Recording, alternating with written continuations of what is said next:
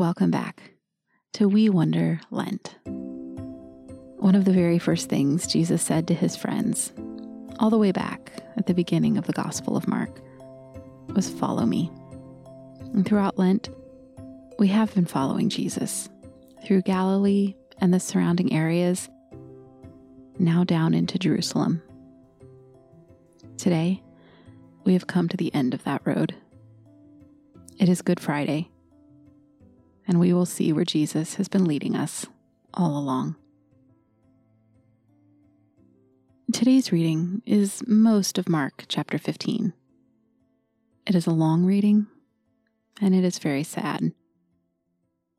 We will do our best to follow Jesus with our attention, with our imaginations, and with our hearts, as he loves us to the very end. Before we begin, let's get ready to listen to God's good words together. This is a special, sad day, and these are special words. Can we slow down for a few minutes? Can we make ourselves quiet so we can come close to Jesus? Wherever I am, I take a couple of deep breaths. Maybe I close my eyes to help me listen. I relax my face. I drop my shoulders. I get ready to enter Jesus' story. Will you pray with me? Come, Holy Spirit, and help us see Jesus.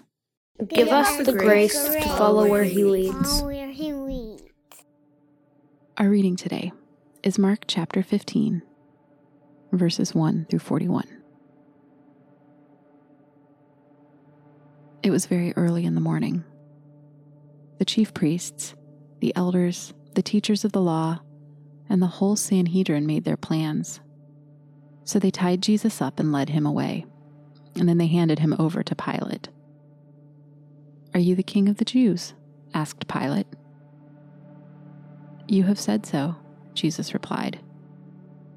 The chief priests brought many charges against him. So Pilate asked him again, "Aren't you going to answer? See how many things they charge you with." But Jesus still didn't reply. And Pilate was amazed. It was the usual practice at the Passover feast to let one prisoner go free. The people could choose the one they wanted. A man named Barabbas was in prison. He was there with some other people who had fought against the country's rulers. They had committed murder while they were fighting against the rulers. The crowd came up and asked Pilate to do for them what he usually did. "Do you want me to let the king of the Jews go free?" asked Pilate. He knew that the chief priests had handed Jesus over to him because they wanted to get their own way. But the chief priests stirred up the crowd, and so the crowd asked Pilate to let Barabbas go free instead. "Well, then what should I do with the one you call the king of the Jews?" Pilate asked them. "Crucify him," the crowd shouted. "Why? What wrong has he done?" asked Pilate.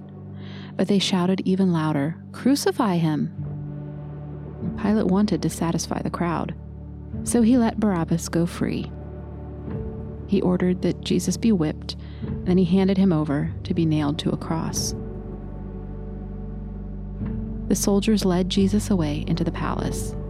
It was called the Praetorium. They called together the whole company of soldiers. The soldiers put a purple robe on Jesus, and then they twisted thorns together to make a crown, and they placed it on his head. They began to call out to him, "We honor you, King of the Jews." Again and again, they hit him on the head with a stick. They spit on him. They fell on their knees and pretended to honor him.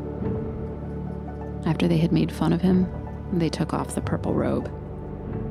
They put his own clothes back on him. Then they led him out to nail him to a cross.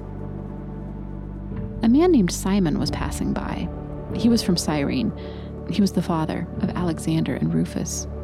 Simon was on his way in from the country. The soldiers forced him to carry the cross. They brought Jesus to the place called Golgotha. The word Golgotha means the place of the skull. They gave him wine mixed with spices, but he did not take it. They nailed him to the cross, and then they divided up his clothes. They cast lots to see what each of them would get. It was 9 o'clock in the morning when they crucified him. They wrote out the charge against him. It read, "The King of the Jews." They crucified him with 2 rebels against Rome. One was on his right and one was on his left. Those who passed by shouted at Jesus and made fun of him.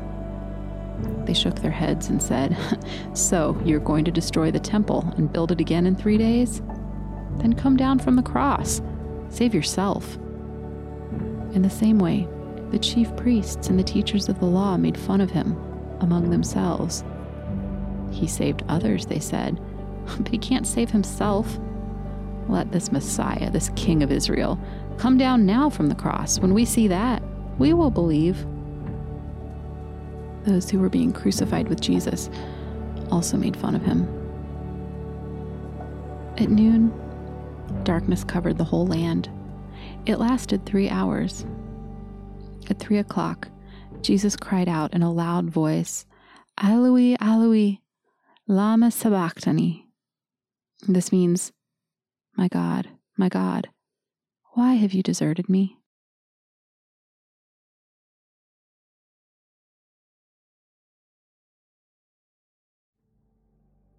Some of those standing nearby heard Jesus cry out.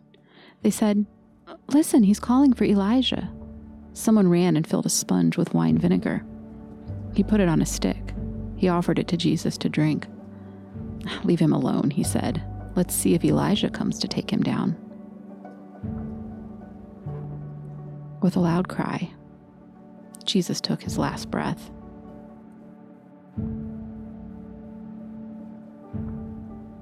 The temple curtain was torn in 2 from top to bottom. A Roman commander was standing there in front of Jesus. He saw how Jesus died. Then he said, "This man was surely the Son of God." Not very far away, some women were watching. Mary Magdalene was there. Mary, the mother of the younger James and of Joseph, was also there. So was Salome.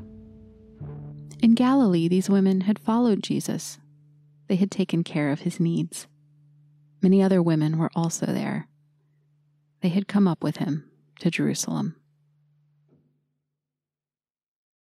The word of the Lord. Thanks be to God.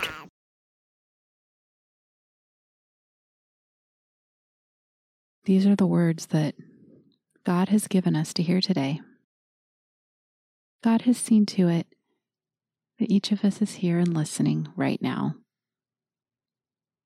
And God is here with every single one of us right now. Can we talk with God about what we have seen and heard?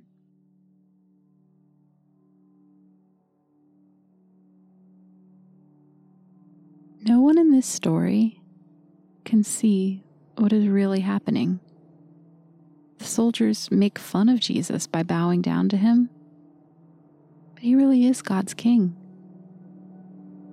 People mock him for saying he can raise a ruined temple in 3 days when they are destroying the body that God will raise. And they say he cannot save himself by coming down from the cross when he is saving us all by dying there. Right now, can I ask Jesus to help me truly see his love and his power in this story?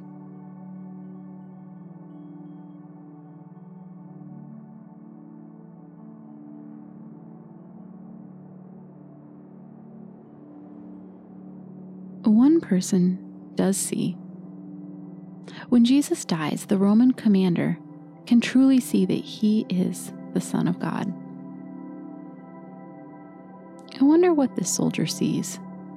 in the sad and broken body on the cross. Can I ask Jesus to help me as I look up at his cross, to see and believe that he is God's Son, the one who has come to save our world?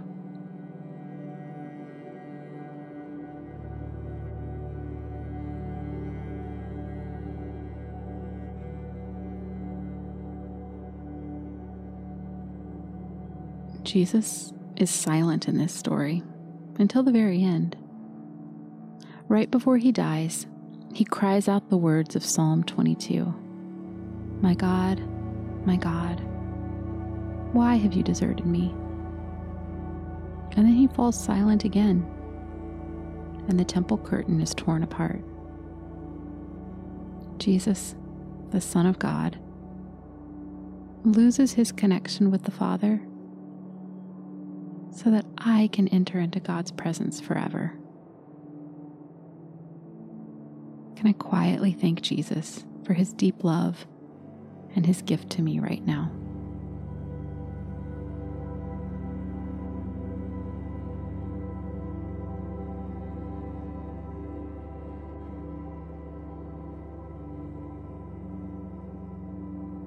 The story ends with women who followed Jesus all the way from Galilee. The disciples ran away, but these women stayed with Jesus to the end. Can I ask Jesus right now to help me always follow him, wherever his road will lead?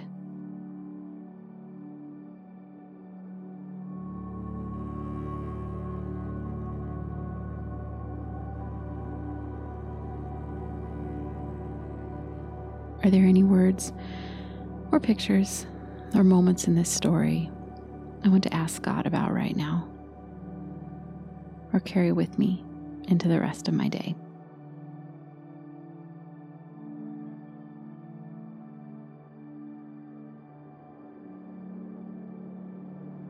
Will you pray with me?